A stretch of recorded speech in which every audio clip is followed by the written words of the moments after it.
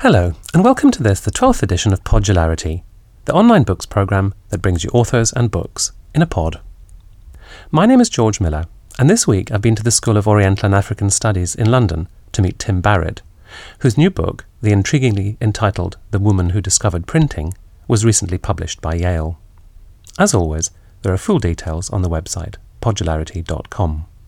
Tim's book takes us back to the China of the Empress Wu, around the turn of the 8th century AD. And at the start of the book, he imagines the English monk and scribe, the Venerable Bede, endowed with the gift of seeing what was happening in contemporary China. I asked him why. I think people writing about China have a problem in that within the sort of sinological circles, saying Tang Dynasty means something, but of course it won't mean anything to the general public. So I wanted to give people a kind of fix on how long ago. I'm not sure that how widely known the sort of rough dates of the Venerable Bede are to the general public, but at any rate you get the idea. It was quite a long time ago, but not as long ago as the Romans. We're talking about 13 centuries ago, aren't we? More or less exactly. Yes. So I thought that would be a quick way to fast forward backwards, as it were, to the time that I wanted to talk about. And you imagine him, an English monk, having a sort of bird's eye view above his immediate circumstances and being able to see as far as ancient China. Yes. There was another purpose to that as well, which is that I'm primarily a historian of religion, and one thing that I wanted to do is bring out right from the start the importance of religious ideas. And to have a monk was, I think, quite helpful. That puts you right into a religious situation. And in some ways, the important religious ideas are comparable across Eurasia. There's an interest in relics of holy people. There's strong fears about the future. And these were two themes that I wanted to bring out in the course of my writing. And I thought that kicking off with Bede would be a good way to introduce them right at the start, so people weren't surprised when they came up later. And one of the main things that your book wants to achieve is to, I suppose, overturn the comfortable notion of the development of printing which we have in the West as a Western phenomenon. Gutenberg develops it in Germany in the 15th century. And even if we know a bit about other cultures printing before then, we still tend to see it through that particular lens of medieval printing, and so you're sort of seeking to get back beyond that, so you can construct a whole different mindset and culture in which Chinese printing is developing. Yes, I think there's been quite a remarkable amount of work done in recent times which tends to suggest that we have completely underrated the sophistication of Chinese printing simply because they used a slightly different technology. They used wood blocks, which we associate with sort of fine art and so forth. But in fact, they could compete with the sort of Gutenberg type of letterpress right the way up until the innovations of the 19th century and lithography and so forth. And we have people, European observers from the 19th century, who say as much. So the question then arises, where does this all come from? And I think the burning question is, we think of printing as having revolutionised intellectual life in Europe. How come it doesn't appear to have revolutionised intellectual life in China? You know, there's no great fanfare when it arrives. It seems to sort of creep in, and people don't seem to talk about it much for quite a long time. So that was the problem that I was trying to address overall. So in order to tackle that problem, I suppose what we have to know about is what the intellectual culture was like before printing came along. So we know what its strengths and deficiencies were, and therefore can evaluate the potential contribution that printing made to it. Yes, I think I spent quite a few chapters just setting up the background, and especially the religious background, because I think you have to see that printing in China came out of a slightly unfamiliar religious environment. As I said earlier, it has analogies with Europe, but they're not exact. And I think that explaining that background was, I thought, a preliminary task that somebody had to do, because most people have simply written about printing in China in the past, from a purely technological viewpoint, they haven't really asked themselves, why was this happening or not happening? So I think in that sense what I'm doing is introductory, and I hope that it will lead to more people becoming interested in this area. Because the Western attitude has been rather patronising, it could be said, towards Chinese developments of printing, that they came upon the technology or they discovered the technology, but they didn't really make much use of it. I think one source you quote uses the word sterile. Yes. I think although observers from Europe who looked closely at Chinese printing in the 19th century realised that it was quite formidable in its technological capacities. But for the most part, the whole of the 19th century sees a tendency to underrate China and to describe it not simply as sterile but stagnant, etc., etc. This was, in fact, part of the very strong, what can one say, Victorian self-image of an age of progress and so forth that defines itself against the backward societies in the rest of the world. And in the 18th century, people were much less sure that China was so backward. But in the 19th century, there emerges a narrative of China's perhaps initial dynamism, 2,000 or 3,000 years ago, but a subsequent decline into complete inertia. And that narrative, I think, has influenced the way we look at China's past even today. For example, I just said, why didn't printing have more of an impact in China? To say that is, in a sense, already assuming that China was not a vibrant society in the last 1,000 years at least, if not longer, and to try and find reasons why things did not happen, the dead hand of the Confucian mandarins or something like that. But I think, again, this is an entirely separate but very new area of research in Chinese studies. Economic historians of China have come to realise that China's economic development only really began to lag behind very, very late in the day, maybe around about 1800. So if the Victorians saw China as not doing too well, then projecting that backwards was perhaps rather misguided. And of course the reason for this is that nobody bothered to really look at Chinese history closely. Most people who interacted with China had a different agenda, like missionaries or business people and so forth. So China's past as an area of historical study was something that's only come through very slowly in the 20th century, late 20th century at that. And of course it's been helped by Chinese and Japanese historians as much as by European historians of China. Now, to understand the backdrop against which printing emerged, we have to understand what kind of scribal culture China had. And if we say scribal culture, I suppose we initially think about medieval Western monks illuminating manuscripts. Yes. And that's highly inadequate as a model for understanding what scribal culture was to the Chinese in the centuries we're talking about.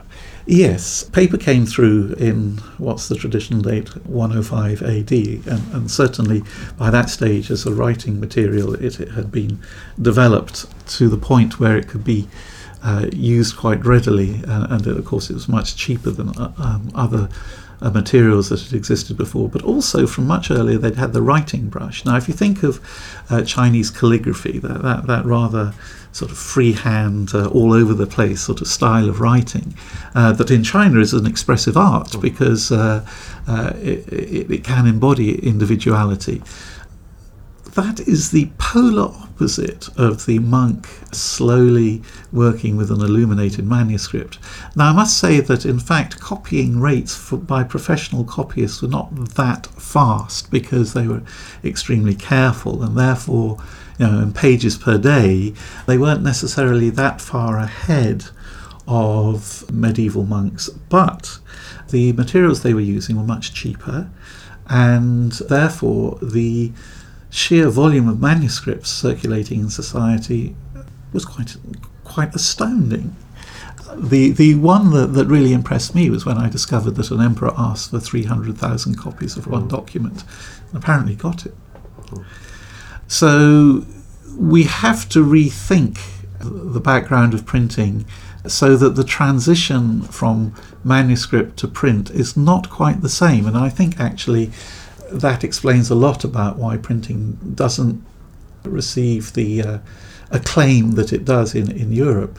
And again, the very interesting statistic I found in Europe was the one run of the Gutenberg, one of his Bibles, that was actually using animal skins as vellum to produce a run of 32 Bibles. He has to wipe out several flocks of animals to get that done. Now, the Chinese were never in that position, and that allowed for far greater circulation of manuscript materials from the 2nd century AD onwards. Now, to home in on your book, which has one of the most intriguing titles that I've recently come across, The Woman Who Discovered Printing. Tell me a little bit about this woman and what her claims to fame were. Okay, well, she's the only woman who has ruled China in her own right. You would find, of course, old dowager empresses who would manipulate their younger emperors to control politics, even right at the end of the Manchu Empire in the 1900s. But this woman dispensed with all those kind of ploys and simply said, I am an emperor, using the male title. She ran her own dynasty, therefore, giving it its own separate title, which even today history books tend to ignore. You know, if you look at a list of Chinese dynasties, she's not there as a separate dynasty. So does that mean the Tang dynasty is unbroken and her reign doesn't feature? Absolutely. Just check any book on Chinese history you care to name in this country or China or wherever. The Tang dynasty is seen as an unbroken sequence of getting on for 300 years. But no, it was supplanted, single-handed by this extraordinary person. Now, of course, she was vilified once the dynasty was restored. Of course, there's a tangled tale of sexism and so forth involved there, that the very thought that a woman could be emperor was just unspeakable to the average Chinese historian. So people tended to play up the evil that she did, which was not inconsiderable. She tended to excel in all the sort of imperial activities of that age, and things like arbitrary murder was one of the things that most emperors got involved in during that period. But it's quite clear that her murders seem to weigh for more than, for example, her father-in-law was seized the throne by an act of fratricide and supplanted his own father, but people think of him as a perfectly decent emperor. Whereas quite clearly from very early on, nobody really knew what to make of her. And in some ways, I think if she was the one who helped promote printing, then what has happened is that because nobody wanted to talk about her, that the materials that could demonstrate that have simply not been transmitted. So it's a question of trying to build up the circumstantial evidence. And we're talking about a period around the turn of the 8th century in the Christian calendar. Yes, around about the time of Bede, in other words. So late 7th and the very beginning of the 8th century, around about 700. Now, it struck me that with a central figure in the book who has been suppressed in later history fairly systematically, it must be very difficult to write anything about her, let alone adduce evidence for her involvement in the early stages of printing. So how did you begin to put things together? Perfectly accidentally. I only got into this because a German friend came over in 1996. I remember that clearly because it was European Championship, and I don't know if you recall 1996. We lose to Germany on penalties, I think. But anyhow, he showed up, and I was feeling somewhat jaundiced at having to entertain a German colleague. But he showed me a translation of a Taoist text that he'd made. And it so happened that I'd been working with this text somewhat earlier, and I realised that whereas there'd been some debate as to when it was written, it was clearly 7th century at the latest. And as I was reading his translation, I found a reference to printing on paper. And as it were, scales fell from my eyes, because there are books about printing in China, and one imagines that they've been through all the relevant sources, because they were done by great scholars of the past, and our olders and betters, great Chinese scholar in America, for example. But then I realised that perhaps they hadn't been through religious materials because they thought, well, perhaps they would assume there's nothing about technology in them. But then I started looking through religious materials, not systematically, but just keeping my eyes open, and gradually little bits of the jigsaw fell into place. And to the extent that I've done anything novel, I think what it is I've been trying to bring in those types of materials to support my argument. So tell me more about how the religious texts were linked with the empire of Empress Wu. Okay, well, you have to see that at that time there are two main religious ideologies available to power holders. One based on Taoist ideas of majesty, which would emphasize all the sort of normal legitimating features that Chinese have always used, like descent and so forth, the family consciousness. And the other would be Buddhist, and that would rely on imagery from India. Now, the Empress was married into a family where Taoist ideas were important because they claimed descent from the founder of Taoism, and hence a sort of divine descent, rather like the Japanese emperors. And indeed, I find it interesting that that idea can only be verified in Japan for the 7th century. I do suspect some Chinese influence there.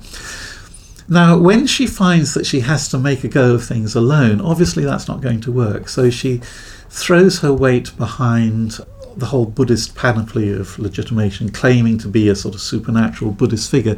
At one point she claimed to be the future Buddha, Maitreya, but since Maitreya is all-merciful, I think that was quite a hard act to carry off given the sort of arbitrary nature of her rule. So I think she dropped that after a bit, but in general she was trying to use Buddhist ways of thinking to support her regime. So what I did, and one thing that helped me is that the assiduous Buddhists of Taiwan have put the entire corpus of Buddhist literature in Chinese into digital form, so you can search it, with a click of the mouse. I looked at references to things like seals to try and find out how aware people were of the process of printing. In Europe, it's interesting that we think of a seal as particular, sealing wax and so forth. It's to do with an identifying mark, and that does exist in China, but also people in the 7th century seem to be much more aware of the way a seal was a matrix that could make many copies. And indeed, we know that the Empress manufactured security passes in this way. So what I managed to establish, I think, from religious sources is that there was a tremendous upsurge in interest in these processes around about 700. And then it was a question of looking for a motive for her to use those processes. Because as I say, you want a lot of copies, you can have your scribe sit down and make them. And that's where relics become important, because the great Indian ruler Ashoka is said to have distributed the relics of the Buddha in 84,000 pieces in a single day, and that was, as it were, a demonstration of his power. Now, that would have been great if she could have done that, and she talked about doing it. And those relics were corporeal. Well, this is the interesting point, that you do get Buddha bones, but the Buddha's tooth and so forth. You do get them in much more handy shapes and sizes where they look like little jewels, and some of those have been exhibited in London in the past, and I think we've still got some in the custody of the Buddhist Society or someone. But to create 84,000 jewels would obviously take a little time and effort. Now, it so happened that, unlike Christianity, the words of the Buddha, which after all emanate from him, were treated as relics as well. Therefore, Buddhist texts could be used to function as relics, as sort of little bits of holiness. And I think what one has to suppose is that she went down that route and decided that if she was going to distribute relics, they'd have to be 84,000 little bits of Buddha's word. And one strong hint that somebody had that idea is the fact that another empress in Japan, who similarly had ruled in her own right, somewhat later in the 8th century, actually created 1 million little slips of paper, many of which survive today, and distributed them as relics in little reliquaries. It's quite clear that they weren't meant to be read. They're there to demonstrate her power and her ability to act like a great Buddhist ruler. And now it's conceivable that the Japanese could have had this idea on their own, but Japan at that time was only just emerging as a literate society. There are strong signs that Japan wasn't even comfortable with writing. It had to borrow Chinese writing because up until the 9th century it didn't have any script of its own. So I think, again, this is a sort of hint that something had happened in China, maybe something that people subsequently didn't want to talk about, but something that gave an example to Japan.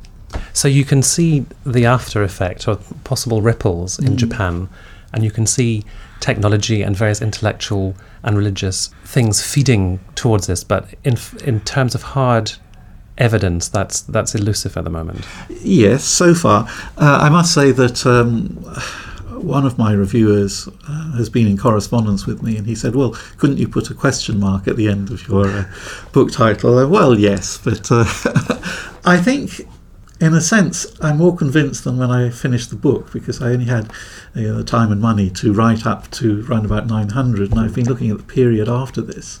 When the dynasty falls, it's quite clear that people in political control start to edge towards using printing, but they do so in a rather sheepish way. The state seems reluctant to print for some reason. They describe it as what we would call a sort of public-private partnership, There seems to be some ideological barrier there. Eventually, everybody's doing it, and I think that may be partly because the dynasty ended in complete chaos and widespread warfare, and the number of copyists perhaps dropped below what was normal in China. And so printing became economically perhaps more attractive in a way that it hadn't been before. So you could say that I should have put a question mark after that, but my subsequent reading does tend to confirm me in the view that it's a reasonable hypothesis. It explains things that haven't been explained before.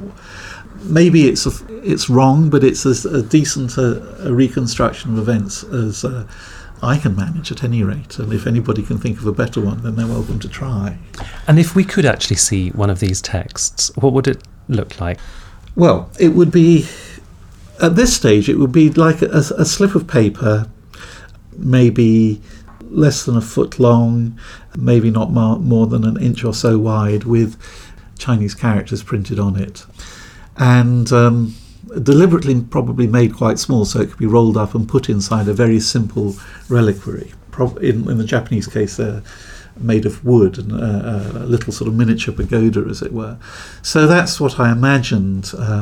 But of course, once the technique was known, then although the state remained reluctant to use it, and of course the state was one of the few agencies that really needed huge numbers of copies of documents, there's nothing to stop people using printing. For example, when a lot of copies of something were needed in a hurry, as for example calendars, the first we know about Chinese printing in about 830 something. The oldest example we have of Chinese printing, which is in Russia at the moment, is a calendar. Though curiously, even much later, calendars are also produced in manuscript. So the economic benefits won't have been spectacular, I imagine. Calendars or steady sellers. The other things that we see coming through are reference works like dictionaries, legal texts, religious texts that are sort of real classics. So that's where printing starts to make headway with certain categories of text. And you can see that gradually happening, especially in the 9th century, and then in the 10th it becomes much more obvious. One of the fascinating things in the book is the suggested link between global I was going to say global warming, but global cataclysm, Yes.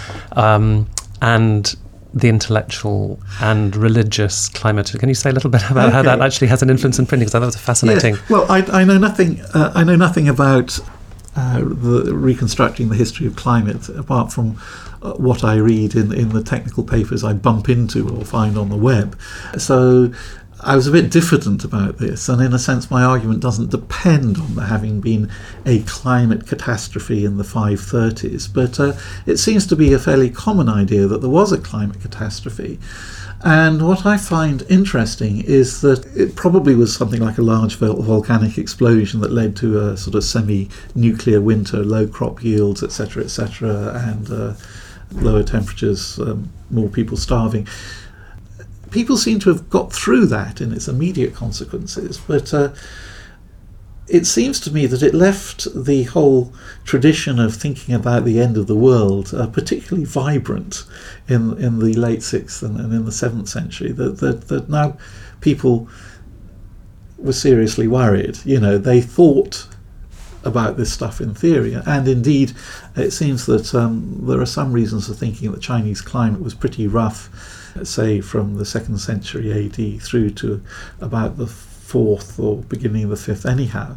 But just when things seem to be getting better and the weather seems to be getting warmer, suddenly there's a reverse. So all the sort of fears that they had come flooding back, and it's more difficult to make them go away. The reason why I mention this is not because I think it directly gives rise to printing, but it means that rulers, and I think this could have been true in Europe as much as in East Asia, rulers have to demonstrate their legitimacy in religious terms to preempt the sort of appearance of messiahs, of whom we know there were quite a great number in East Asia and indeed elsewhere in the world at that time. So I'm not building my case on that, but I thought it was worth mentioning. And it fits. It certainly fits the evidence, I suppose. So far, yes. I wanted to ask you two final things. One was about an interesting character in the book called Gong, whom you say might have been the first printer. I wanted to say a little bit about how he also played into the sort of religious climate of his time. Yes, well, he's one of these false messiahs, and he has some magic device that can create writing automatically. There's just a very short passage about him, about 20, 30 words long in a Chinese history that was turned up by Chinese scholars a few years ago. It's hard to say exactly what his device was, but it does show that the idea of creating writing in a non-scribal way was out there. And in a sense, he's actually 6th century. It shows that at that stage it was novel enough you can try and build a career as a messiah on it. I mean, of course he got caught and I think probably executed. He was printing, it seemed to his viewers, by blowing on the paper. Yes, I mean, that's the word for blowing is in the text. I'm not quite sure what's going on there. It could be that it's not just that he's using a pattern surface to transfer the pattern to a piece of paper, but there's something like magic ink there, that only shows up under certain circumstances. He obviously was up to something. We'll never know. But it certainly seemed to me well worth mentioning because he deserves his little 15 minutes of fame. in the annals of printing. Absolutely. The last thing I wanted to ask you was what kind of reaction you imagine your book will have in China.